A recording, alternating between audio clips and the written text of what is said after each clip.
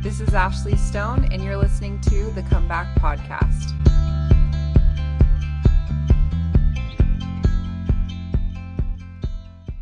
So, Dusty Smith, I am so excited to hear your story and to share it with the world. Dusty is a managing attorney, correct? Yes. Managing attorney, former city councilman, and former lieutenant colonel. Anything else you want to add? Do you have, kids, family, pets? I've got a beautiful wife. I've got 3 children, 3 dogs. One is 210 pounds. Oh, I've got goodness. 3 snakes and 4 lizards. So. Wow, that's awesome. Well, cool. Awesome. Well, so Dusty, I'm just going to kind of let you take it away. I know your story is amazing, and I'm so excited to hear it. So go ahead. Start wherever you want. Well, let's, as we said, The Sound of Music, let's start at the very beginning. Perfect. I was born in 1960. My dad left when I was 5. Before he left, he was not a nice man when he drank, and he drank a lot. When I was 5, I told my mother, she would come in and she would hold me. And I told her, I said, I'm not going to ever drink. And I never have. I just didn't want to ever become like that. I never wanted to become an alcoholic. And I was raised then by my mother, my grandfather, and my grandmother. Now, my grandfather was Catholic. My grandmother was Baptist, and my mother was Lutheran. Wow. And I went to all 3. I wasn't ever sure if I should stand, sit, kneel, sprinkle, dunk, or pour. But I did learn to love the Lord. And I think that was the most important thing in my life was the fact that I've always loved the Lord. Now, when I was in college at the University of Texas, there was a thing that happened that made me angry at God. A family friend, she was about 13, running home from school, thought the glass doors of her house were open. They were closed. She ran through the glass door, fell on a piece of glass that pierced her throat, and was killed. Mm. And I got very angry with God, stopped going to church. This was my 3rd year of college, my junior year, and just had nothing to do with God. The year after I graduated from University of Texas in 1982, the following year, 83, I had gone home to visit my mother. Well, I went home to wash my clothes. It was free, and the fridge was always full. And I went to my old bedroom. I used to collect Louis L'Amour Westerns, and I wanted to read a Louis L'Amour Western. And my mother had been to Salt Lake City on business, and somebody had given her a Book of Mormon, and she had put on a bookshelf in my old bedroom. So as I'm going through the Louis L'Amour books to pick one to read while I'm washing clothes, the Book of Mormon falls off my bookshelf. And I sat down and picked it up and opened it up, just opened it, and it happened to open up to 3rd Nephi, and I began to read, and I was very intrigued. So I called, I went to got the phone book, and at this point in a lot of my firesides, I have to explain that a phone book's about this big, and it has names and phone numbers in it. And if you're really short, you'd use it to sit on the chair at the dinner table. But this is where, y'all are really strange, because, if I want to if I want to call a Catholic church, it says parish. If I want to call a Baptist church, it says, church, but not y'all. There was wards and there was stakes. I had no idea who to call, but it was lunchtime and I was hungry. So I called the stake. And true story. And the somebody answered the phone. They said, I'm never here during the week, but I forgot something on Sunday. I came by here at lunch to pick it up, and it was the stake president. So we chatted for a few minutes, and he got me in touch with the missionaries who I met at the university ward in Austin, Texas. And a few short weeks after that, I was baptized. 1983. I was a college graduate and I had a job. And immediately people would walk up and they'd say, you should serve a mission. And I would say, no. I'm an adult now. I have a job. I have a degree. Not going to serve a mission. Then somebody else would walk up and they'd say, you should serve a mission. And I would say, I'm adulting, not going to do the mission thing. I have a job. Somebody else would walk up. And this went on for several, I would say, I'm never going to go on a mission. So anyway, while I was at the MTC, I was 24 when I went on my mission, and I quit a job to go on my mission. And of course, my family thought I was crazy. A lot of my family and friends turned their back on me when I got baptized. Well, then when I quit a job making money to go on a mission where I was going to work for 18 months and not make any money, they thought I was absolutely insane. And I felt like I was babysitting at the MTC. Here I am, 24 years old, a college graduate, a lot of 19-year-olds who have never been away from home before. And they're running up and down the halls in the dorm, and they're doing, and I thought, you know what, if nobody cares if I'm here, I'm going home. So I went to the payphone, and I called the church headquarters in Salt Lake City. And a lady answers the phone. I said, if nobody cares if I'm here, I'm going home. And she said, would you hold, please? And I said, sure. And I hear, a few seconds pass, and the voice gets on the phone and says, Elder, if nobody else cares if you're on a mission, I do. My name is L. Tom Perry. Wow. So he and I had a chat, and he realized that I didn't have a lot of family support, no background in the church or anything. And so he asked if he could be my pen pal on my mission. So Elder Perry was my pen pal on my mission. Wow. When I came off my mission, he wanted me to come up to Salt Lake and give him a mission report. So I did. Oh my gosh.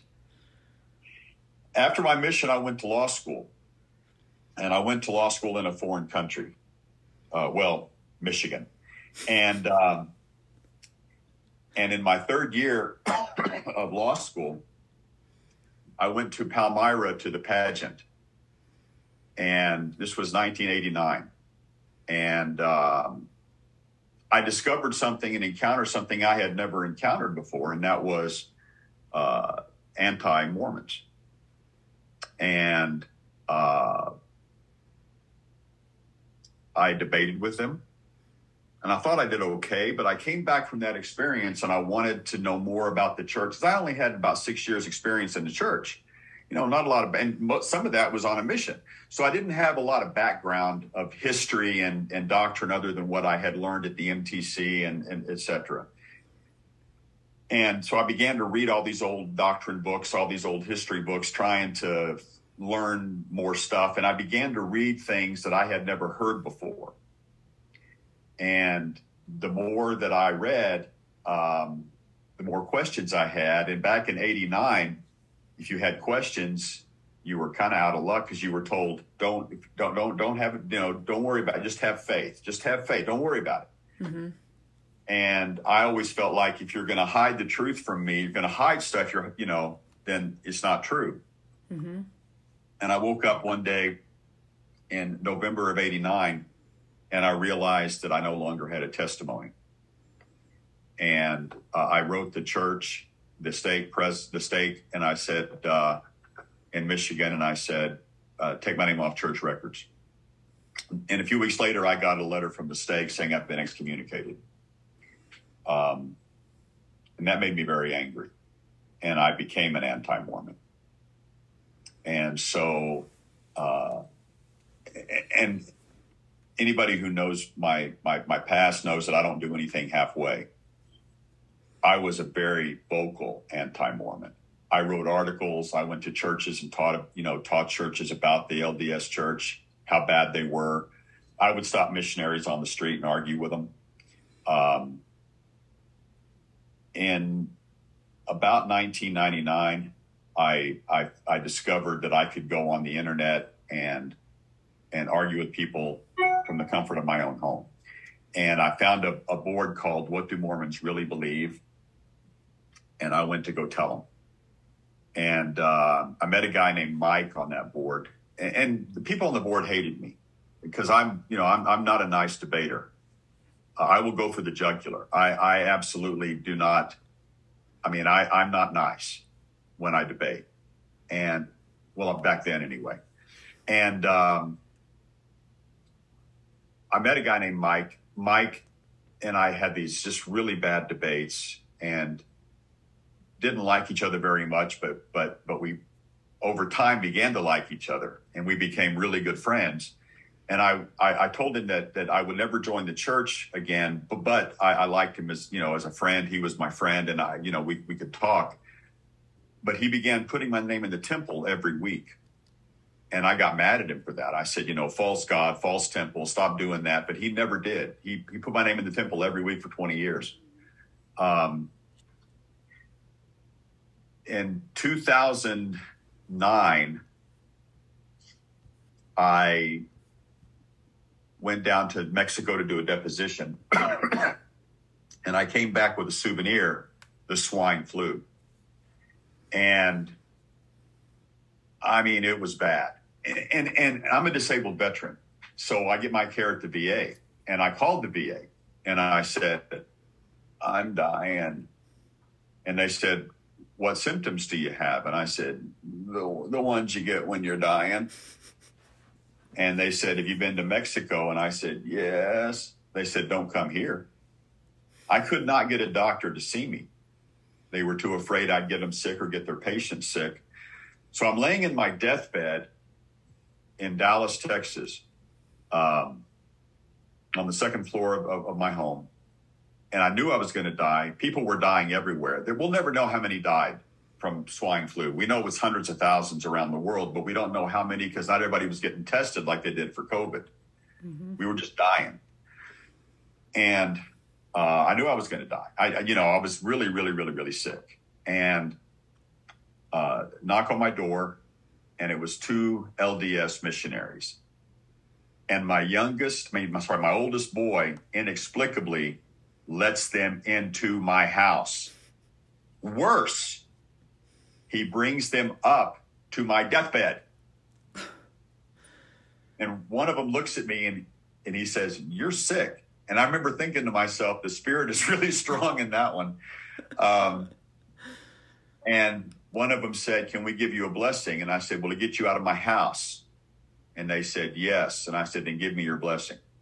So they laid their hands on my head and gave me a blessing of healing. And I was immediately healed. Oh my gosh. I'm not saying that I got better over the next few days. I'm saying in that moment, my fever broke. I stopped sweating. I was able to stand up for the first time in several days. I was able to stand up, and I walked them downstairs to the front door and said, do not ever come back to my house. That's how much I hated the church. In 2014, I joined a different board to argue with Mormons.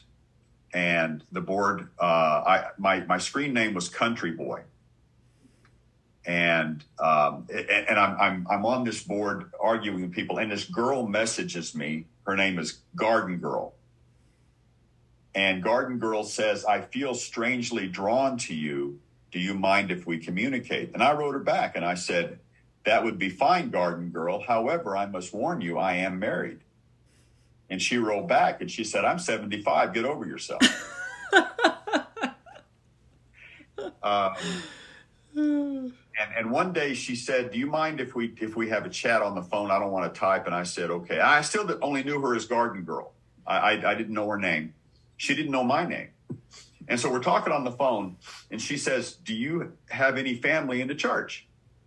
And I said, "I do not." I said, "Well, I might." I said, "Back when I was a member in the 80s, I heard of somebody that was a family member, never met him, never talked to him, but his name is Dean Jesse, and he's a big mucky muck in the church, but I've never met him. If he's still alive, then yes, I do. And there was a long pause. And then, by the way, before I say this, Dean Jesse, if you don't know who he is the church historian emeritus. The book series, the Joseph Smith papers, it's his baby. But anyway, there's a long pause, and she says, Dean Jesse's your cousin? And I said, well, if he's alive, yeah. And she said, Dean Jesse's my cousin. Turns out that this woman is a cousin of mine who I never knew existed. And she was strangely drawn to me. Wow. Also in 2014, my wife was given an opportunity for a promotion, but it would require her moving to Baton Rouge, Louisiana. Now, I don't know about anybody else, but the words promotion and Baton Rouge, Louisiana do never belong in the same sentence. But she said, should I take this job? And I said, it's your dream to get this promotion. So, we made a plan, and the plan was this, that she would go to Louisiana and live there, and I would visit her once a month. We'd meet in Shreveport, and because her district ran from Texas to Florida, and they wanted her there, and she would travel around, and we would visit, and then she would keep that job until the same position opened up in Texas, and she'd move back to Texas. And I would, in the meantime, stay in Texas. I had a good job with a law firm, and we had a nice house, and so she did. She went, and in January 2015, she had taken that district from in the 40s in her company up to in the top 4. And her reward for that was they called her and they said, we're going to close your district. We're going to send you your severance paperwork. So she called me. She says, what do I do? I said, come back home. We'll figure it out. But the very next day, the president of the company, vice president of the company, called her and said, don't go home. There's an opening, and the same opening is open in Baltimore, Maryland. We're going to send your paperwork up there. It's a 2-week vetting process for any of these moves, but stay in stay in Baton Rouge until we get you that, get that position for you in Baltimore. So she said, should I do that? I said, sure, because we have the plan. I won't visit you once a month in Baltimore, but you'll do that until the position opens up in Texas, and you can move back to Texas. So I called Mike, my friend, and I said, Mike, do me a favor and pray for Susan to get this position in Baltimore. We'd like her to stay with the company at least until she's vested. And Mike said, I will pray for that. Now, at this point in my life, the smart thing would have been to say, thank you, Mike, and hang up the phone. but no. I said, however, Mike, if God really wants me to come back to the church, he will send Susan to Utah. Now, I was very comfortable with that because there were no openings in Utah. I knew that. But the very next day, the person in the Utah position retired. And the very next day, Susan's paperwork was transferred from Baltimore to Utah. And she was hired immediately without the 2 weeks vetting. Wow. And I called Mike and I said, you're not going to believe this, but Susan's going to Utah. And Mike said, well, you know what you told God? And I said, I was just joking. And he said, God wasn't. So I hit my knees and I said, okay, if this is what you want, that's great. But for 26 years, I've had issues. And none of your apologetics work. The apologetics that I hear from people do not work. I need answers. And over the next several weeks, I'd wake up in the middle of the night with a new answer that I'd never heard before. Until I woke up one day in March of 2015 and I had my testimony back. Wow. And I called Mike and I bore my testimony, and Mike wept. A few weeks later, I went to see Susan here in Salt Lake. She was living in an apartment. It was a 3-day weekend. For me, it was Easter weekend, and my office had Good Friday off, so I had a 3-day weekend, and it was our anniversary. Susan and I were married on April Fool's Day, April 1st. We thought that was appropriate. And I came to visit her. Now, every day, I can't run because of my bad knee from the Army, but I walk, and I walk 5 miles every day. And I was out doing my walk, and the Lord said, "This is home now." And I said, "No, it's not. I live in Texas." And I heard it again. "This is home now." And I said, "No, I have a job paying me a lot of money, and I have a house. You may have seen it, Lord." And the Lord said, "This is home now." And I said, no, it's not. Susan doesn't want to live here forever. We have a plan. And I get back to the apartment, and I said, "Hey, Suze, out of curiosity, what do you think about Utah?" And she said, "I've been wondering how to bring it up to you, but I don't ever want to leave." So I said, okay. So I went home, and I called a realtor to sell the house. And I quit my job with no job here. The Lord said, "Move, you move." And a realtor came to look at my house, and he said, "You're never going to sell this house." And I said, "Why?" He says, "Well, it was built in 1929. It had a lot of issues." And he said, if you fixed up all the issues, you'd never get what the house is worth. But you can't sell it like this. It won't pass inspection." I said, okay. So I called Suze and said, maybe we can just rent it out. Well, I got rebaptized. The week after I got rebaptized, I got a knock on my door. And I answered the door, and a guy says, "I want to buy your house." And I said, "My house is not for sale." And he said, "I don't care. I want to buy your house." And I said, "Sir, I appreciate that more than you can possibly imagine, but I can't afford to fix it up to sell it to you." And he goes, No. I'm going to buy it as is. And I said, "How much?" And he told me. And it was a lot more than the house was worth. Wow. And I called Susan, and I told her. And she said, "Man, when God wants you someplace, he really wants you someplace." Now, the rest of that story is about a year later, I'm sitting in the apartment here in Salt Lake. I get a phone call, and a guy says, "I want to buy your house in Texas." I said, "I've already sold this house." He said, "Are you sure?" I said, "Pretty sure. I was there." He said, "Did you get the money?" I said, "And spent it." And he shuffled some papers around. He goes, "Huh?" I said, "What?" He said, "The person that bought your house disappeared. That house is abandoned and in foreclosure."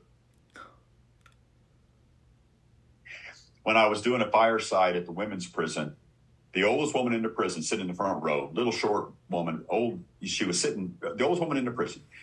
She says, "You should have sold it again." And I walked over to her and kneeled down, and I said, "That would be against the law." So anyway, I moved to Dallas, to Salt Lake from Dallas. And Susan and I go down to Moab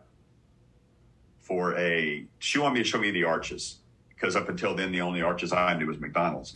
And I'm waiting for her to get ready. I'm in my hotel room, and I get a phone call.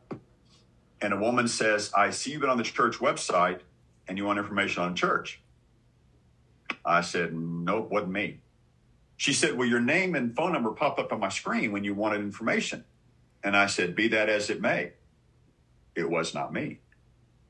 And she said, "Well, then how do you figure I got your name and number to call?" I said, "I don't know. But my computer is in Salt Lake, and I'm in Moab." And she said, "You remember the church?" I said, "Let me tell you a story." So I told her my story. When I get done, she's crying. She said that she was in the MTC having a crisis of faith and going home. And they put her on these phones to call people that want information on a church. And my name and number popped up. And after hearing my story, she wanted to go finish her mission. Wow. A few weeks after that, I get another phone call. Woman says, "Is this Dusty?" And I said, "Yes, it is." And she said, "Would you please hold for President Uchtdorf?" And I went, "Yes, ma'am." And he gets on the phone with me, and he says, "My understanding is that you were anti for 26 years and came back to the church." And I said, "That's true." He said, would you come talk to me? So I did. And we chatted in his office, and he said he wanted to use my story in general conference, but he wouldn't use my real name. And I said, that's okay. And so October general conference in 2016, in the priesthood session, he gives a talk on Alma and Amulek, and he tells my story. In January of 2017, Susan and I go on a date. Well, we went to a gun show.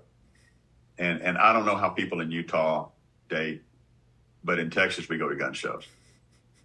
Well, I needed a holster because everything we owned was in storage, big house, little apartment. And so I see a table where they're selling holsters, and I go over and I'm talking to the fella, and he says, you're from Texas? And I said, yeah. And he says, what are you doing here? I said, let me tell you a story. And he says, wait, that was you that he talked about in general conference? And I said, yeah. He goes, well, can we chat? I said, sure. So he and Susan and I walk over to a quiet little spot in the Sandy Expo Center, and another fella followed us over. I get done telling my story, and the fellow that followed us over says, you're from Dallas? And I said, yeah. And he said, Oak Cliff.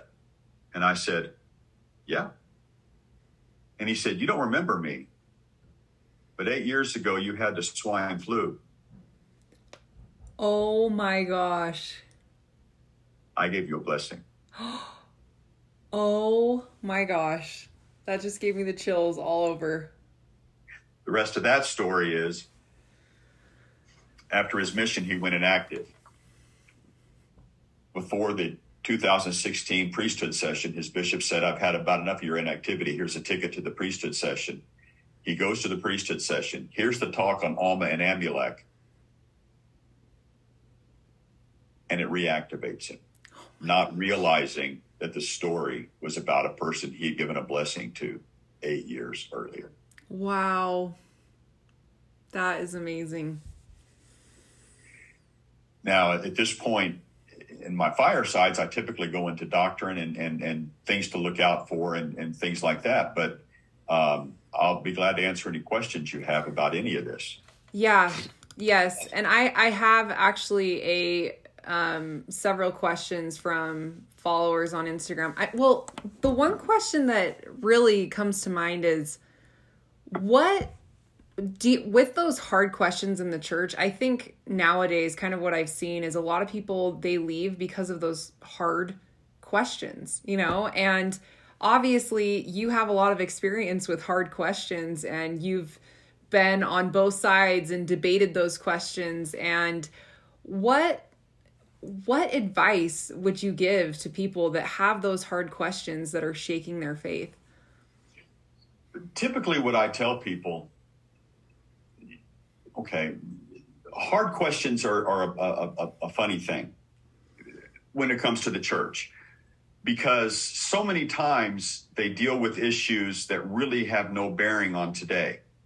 Okay, let me give you an example. I've had thousands and thousands of emails and messages from people who have heard the story. I did one video that has had 1 million views, and tons of people have commented and talked to me. And the biggest question I get is what are my feelings on polygamy? And I always tell them I love it. I got 14 wives. Now, and let me tell you this: at the women's prison, I said that. And two of the prisoners in the front row stood up and said, where do we sign up? And Susan stood up in the back row and said, you don't. I'm sure she did. Here's what I say about hard questions. Number one, and we'll use polygamy as an example. There's only two options. It's from God or it's not from God. And now if it's from God, as we said in the Army, it's above my pay grade. But let's say, for argument's sake, I'm not saying that polygamy wasn't from God, but for argument's sake, let's say it wasn't. Then it would be, by definition, a mistake. Now, the question you have to ask is, if a prophet makes a mistake, is he still a prophet? Yes. Peter denied. Abraham lied. Moses killed. Let's not even start talking about what Jonah did. The job description for prophet isn't perfect. So what I tell people is, look, prophets are going to make mistakes. They're people. Okay? But if I go as an attorney and make a mistake in court tomorrow, which would never happen, but if I did, I would still be an attorney. Okay? If a school teacher says something wrong about a history thing, gets the dates wrong, she's still a teacher. If a prophet makes a mistake, he's still a prophet. So I tell people, go back to the basics. Go back to the basics. Did he have the first vision? Yes. Did he translate the Book of Mormon? Yes. And I tell people, look, I have a college degree. My degree was in journalism. My minor was in English. I'm an attorney. I've written briefs. I'm a published author, a published poet. I've written songs. I've written poetry. I've written stories.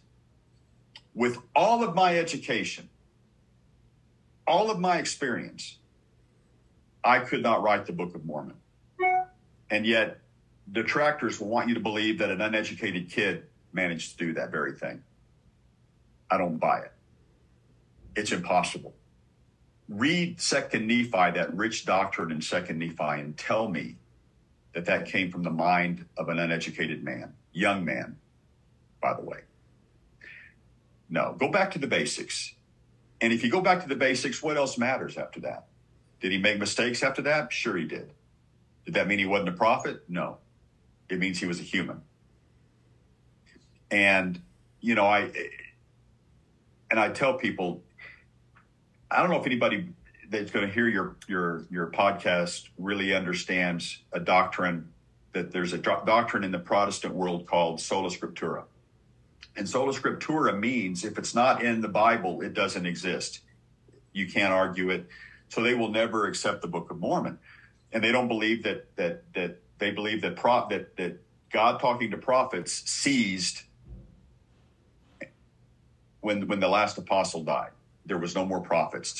Christ was the last, blah, blah, blah. So I had a friend ask me one time, he said, I can't believe that you believe in prophets. And I said, I can't believe that you don't.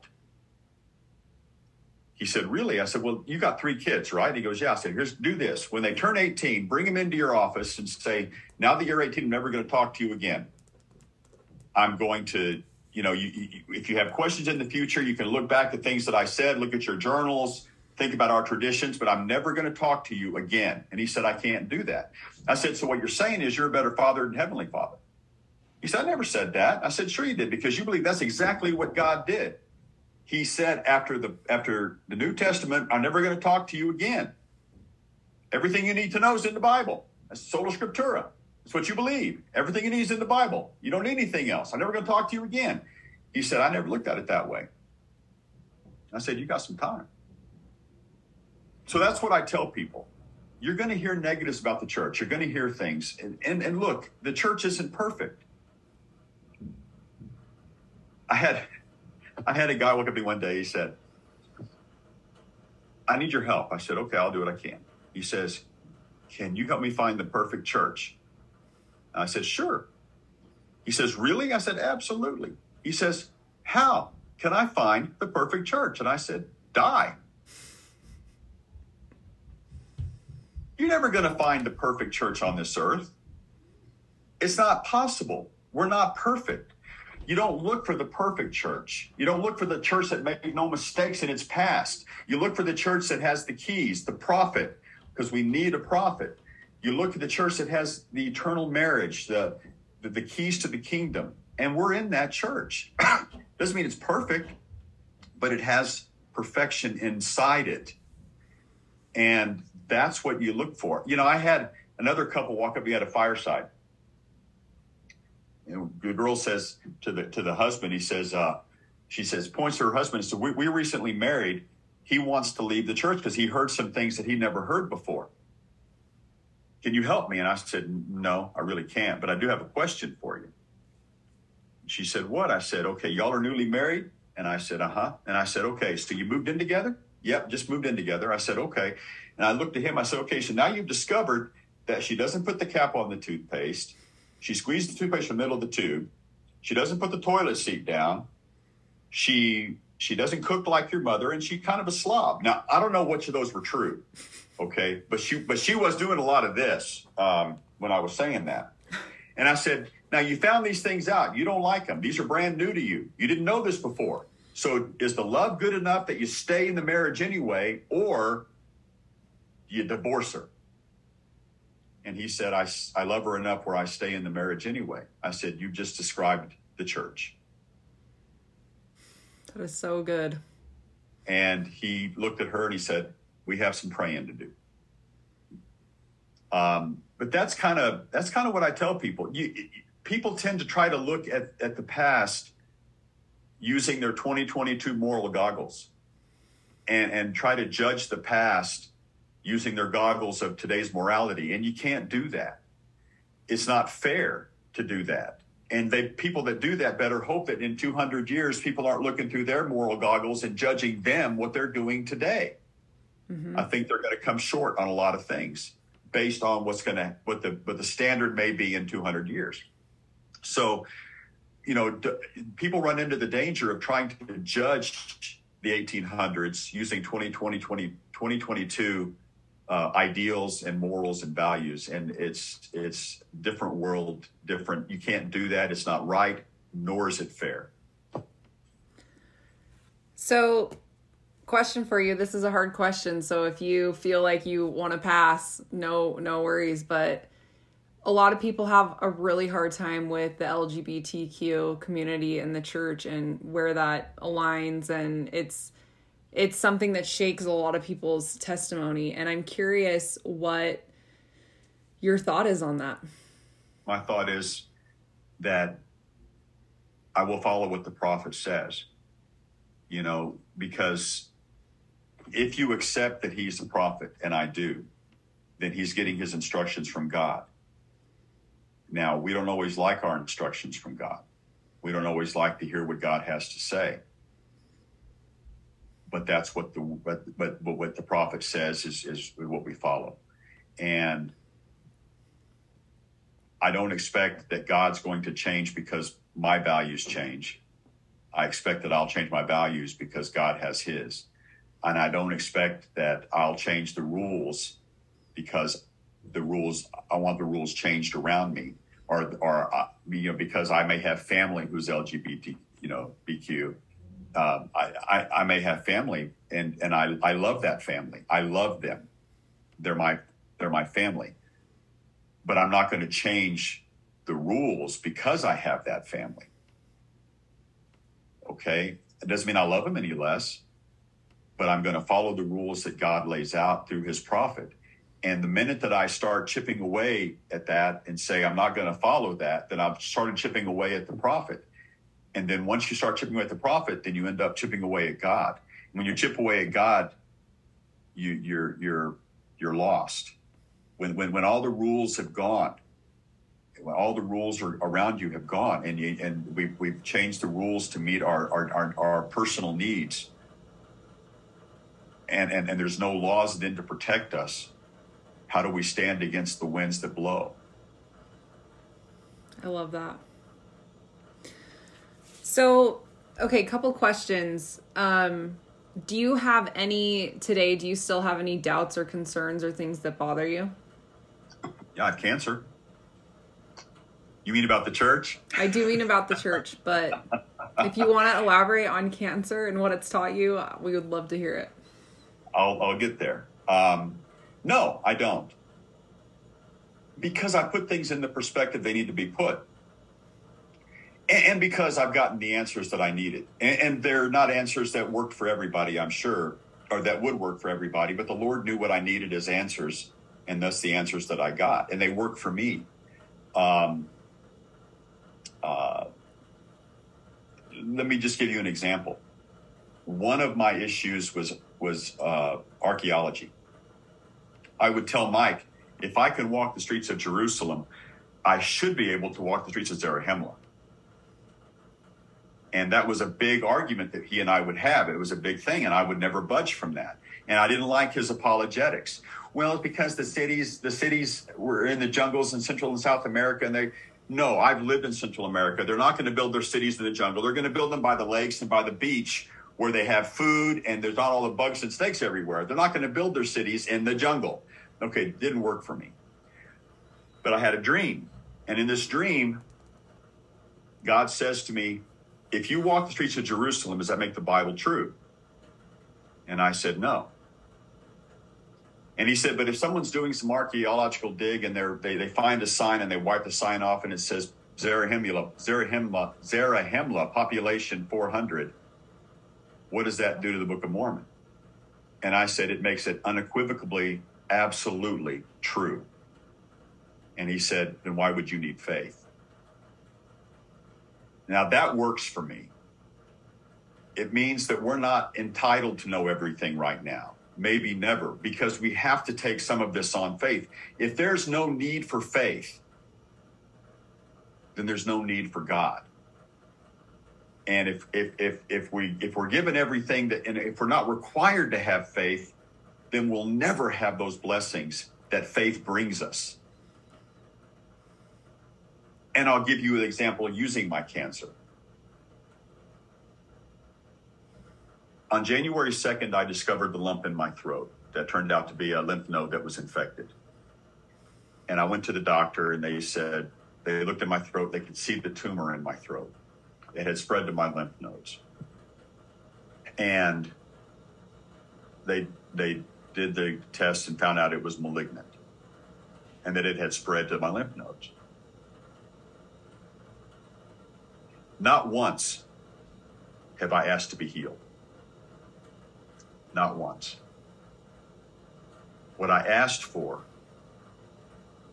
and what I continue to ask for is I said, Lord, I know you have the power to heal, but your will be done. If you think my time here is done, that means you've got plans for me somewhere else. If you don't think my time here is done, if you don't think it's done yet, then I'll be here. And when I got my blessing, I said, please do not ask in your blessing that I be healed. Ask for the Lord's will to be done. Ask for the doctor's hands to be guided. Now, I will tell you a little story. So one of the things they did was slice my throat open and took out 20 lymph nodes. And the doctor told me, your nerves surround the lymph nodes. So it's unavoidable that we're going to be cutting nerves. So when you come out of surgery, it's very, very, very likely, if not probable, that, for example, you won't be able to raise your left arm over your shoulder. You won't be able to smile. There's other things because these nerves, they're going to get cut, and we just can't avoid it. I go to surgery, 4-hour surgery. I'm in the recovery room. They take me out. The doctor comes out and talks to my wife and says, it was incredible. And she said, what? And she said, we take a lymph node. They pulled out 20 lymph nodes. She said that we take a lymph node and the nerves just fell off of it. And we cut it. We took another lymph node. The nerves just fell off of it. We cut that one. Take another lymph. They did that 20 times and the nerves just fell off the lymph nodes. Wow. They did not cut a single nerve. Now, I didn't know all of that. All I knew is I come out of anesthesia, and my first thing I did was lift my arm over my head and then try to smile and see if I could feel that I was smiling because I was still drugged up. But yeah, how does that not increase your faith? Yeah. That's amazing. And it's not the miracle that increased my faith. It's the fact that you left it in the hands of the Lord and the Lord did his will. And when you're doing the Lord's will and not demanding the Lord do something, the blessing comes from that. And look, the answer may have been that I die. I was ready. I've lived a great life. I've lived an amazing life. And if the Lord had something planned for me somewhere else, so be it. Wow. That is so amazing. Thank you so much for sharing that. Okay, I have a couple questions that have come up. Where is Mike today? Are you still friends with him, or? I hate his guts. No, Mike and I are very good friends. He's in Springville. Awesome. Cool. Where he has lived the whole time. When I well, and let me tell you another little story.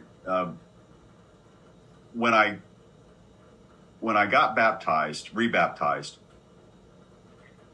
my wife said, Southern Baptist, said, I will support you. I'll go to church with you.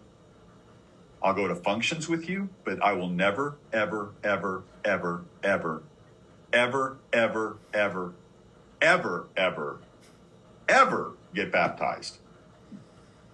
And I said, okay. And I never pressured her. Well, I would say, baby, my patriarchal blessing says I get sealed in the temple. I'd like it to be with you. When I met with Elder Rootdorf, he spoke to her, and he had a chat with her about the church and about bringing what you know, and we'll add to it. And he talked about the fact, he said, I know that Dusty wants to be sealed to you. We'll save a place for you in the temple. The next day she said, I'm ready for the discussions. Wow.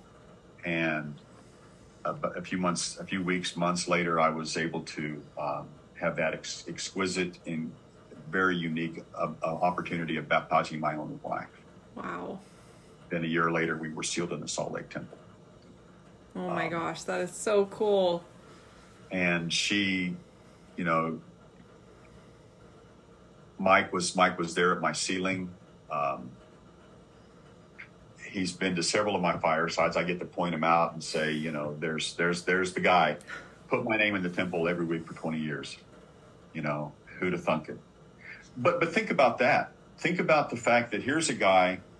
He puts my name in the temple for every week for 20 years. Never gives up. Never stops praying. Despite the fact that I was so adamant that I would never join the church, the fact that I was such a vocal anti-Mormon, he never gave up. He never, ever gave up. Because of that, think about this. I don't know how many people are going to see your podcast, but there are going to be a few, right? Mm-hmm. There's people that have seen other podcasts that I've done. The one video I did with over 1 million views, the Saints Unscripted YouTube video I did with Saints Unscripted, it's had 78,000 views. The over hundreds of thousands of people that saw the article online and in the hard copy of the LDS Living magazine. Think about how many people have been touched by the story because he never gave up. Think about that. And think about that the ripple effect of that. I've had people contact me and tell me that they got rebaptized, that they were going to leave the church but stayed because of the story, because of the firesides, because of the book, because of the magazine article, that they've come back to the church. I had one guy come to a fireside and he said, was a member, not a member, never be a member, had faith, will never have faith again. And during my fireside, I opened up to questions, which I don't always do, but I did at this one. And he said, how can you have faith? How can you prove faith exists? And I said, I don't know, but let me ask you a question. Do you love your wife? He said, yes. I said, how do you show her that you love her? How does she know you love her? He goes, well, I'm nice to her. I said, so everybody you're nice to, you love? He said, well, no. I said, well, let me ask you this. Do you believe that she loves you? He said, yes. I said, sounds like faith to me. The next day he emailed me, and he said that he had already contacted his wife's bishop and was coming back to the church. A few weeks later, I got a message, an email asking him to come speak at his baptism. Wow. He is the great-great-grandson of Brigham Young. Oh my gosh. Wow. So you think about how Mike doesn't give up and the things that it's done, the people that have heard the story, the people that have been touched by the story in the various forms I've given it, people that have come back to the church, or I'm corresponding with a missionary now. He came to a fireside, and he was deciding not to go on his mission. And he said that the fireside changed his complete aspect, and he went ahead and went on his mission. And he and I are pen pals on his mission. Awesome. He's having a great mission, and he says it was the fireside changed everything for him. And it's not me. It's the story. And it's the story of hope, the story of love, the story that God loves us so much that he brought me back to the church, that the atonement works. When I met with President Uchtdorf, he asked me, he said, do you have a testimony of the atonement? And I said, that's a trick question. He said, how is that a trick question? I said, because I believe in it for you. I believe in it for all y'all. Don't believe in it for me. He said, why not? And I dropped my head. And I said, because I spent 26 years doing everything I could to hurt the church. I don't deserve the atonement. And he softly said my name, Dusty. And I looked up, and he had that smile on his face. You see a general conference, kind of a half smile. And he said, your sins are forgiven. If that atonement can work for me, it works for everybody. And that's how much the Lord loves us. It's just that amazing love. He loves you, Ashley, as much as if you were the only person on this planet. How incredible is that? Mm-hmm. That all the stuff he has going on, and he loves me. And he took care of my cancer, well, at least the surgery. And he caused these miracles that happened in my life to bring me back to the church. As busy as he is, he took his time to do that for me. And look what he did for you, to bring you back. Yeah. Of all the billions of people in the world, but he took you in the palm of his hand and brought you out of something bad into eternal life. How amazing is that? Mm-hmm. I mean, you can't do anything that takes you out of the reach of Heavenly Father's arms. You can't do it. You can't do it. And I'll tell you a little story I always tell in my firesides. I talk about a play I was in when I was in high school called The Company of Wayward Saints. And it was a group of improvisationists who went around and they would act out whatever scene the audience gave them. And it was one of the scenes I played an old-time doctor who was doing a house call to deliver a baby. And I'm sitting on the front porch with the prospective father. And he says, shouldn't you be doing something? And my response in the play was, when God's ready, he'll let us know. And he asks me in the play, you believe in God? And my response in the play was this: that's a difficult question for a man of science to answer, but I will tell you this: I know that God believes in me. And no matter what you do to God, no matter what you say to God, no matter turn your back on God, no matter, he will never, ever, ever, ever stop believing in you. And that's kind of cool. To think that the most powerful being in all creation, our loving Father, believes in us. Mm-hmm. Whether we believe in him or not, he believes in us. And that kind of gives you a perspective, doesn't it? Mm-hmm. Mm-hmm. Absolutely. I love that so much. Okay, so we've got about 7 minutes left. I have a couple more questions for you. I've had several people reach out to me and say,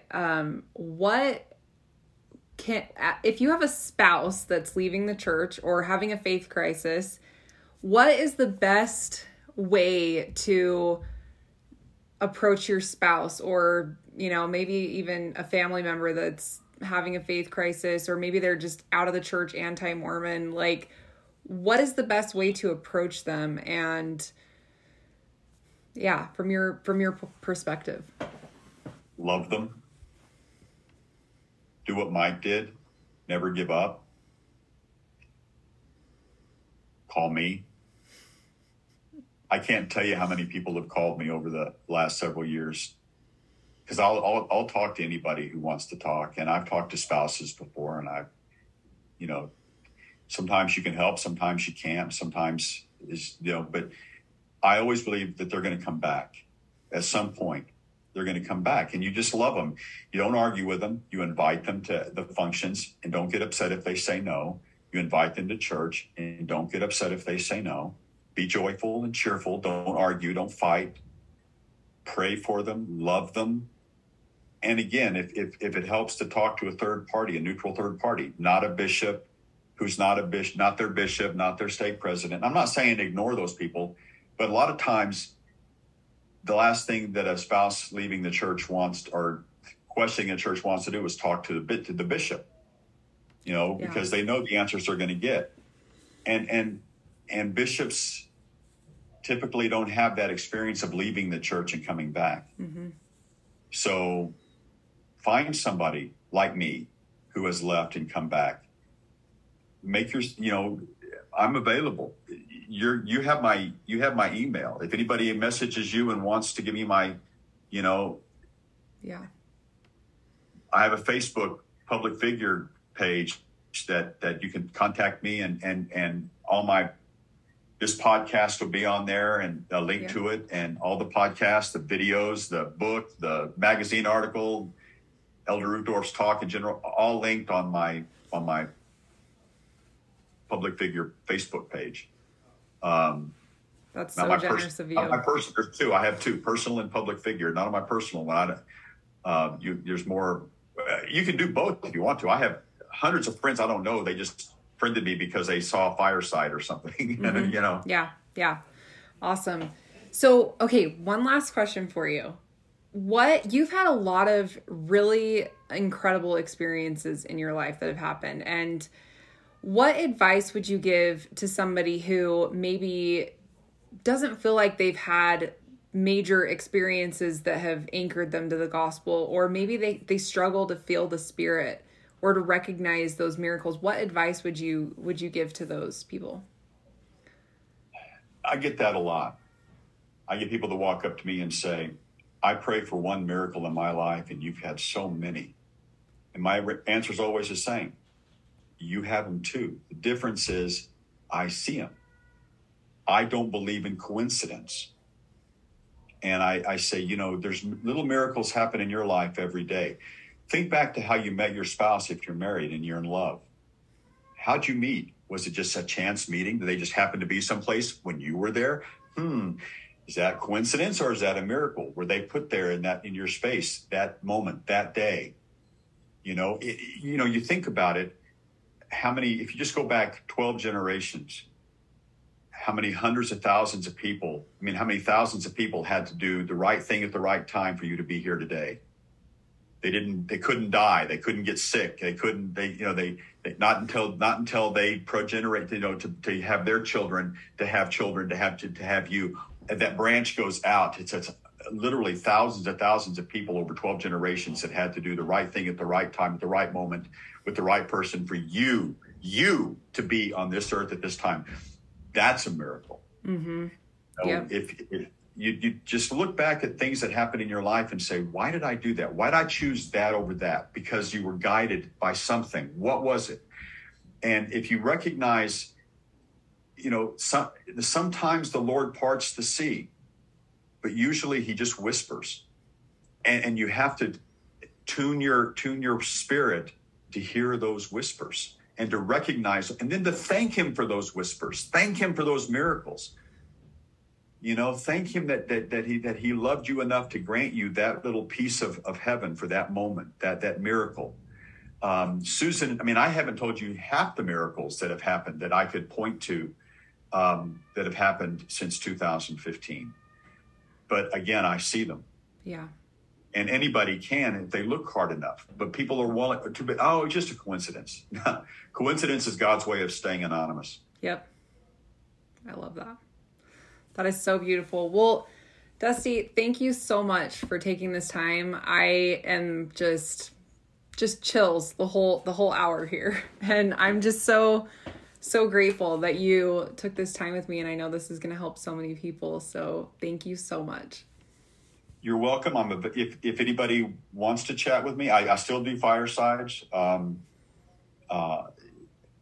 If anybody has a question, they can contact you to get in touch with me. I'll be glad to speak with anybody.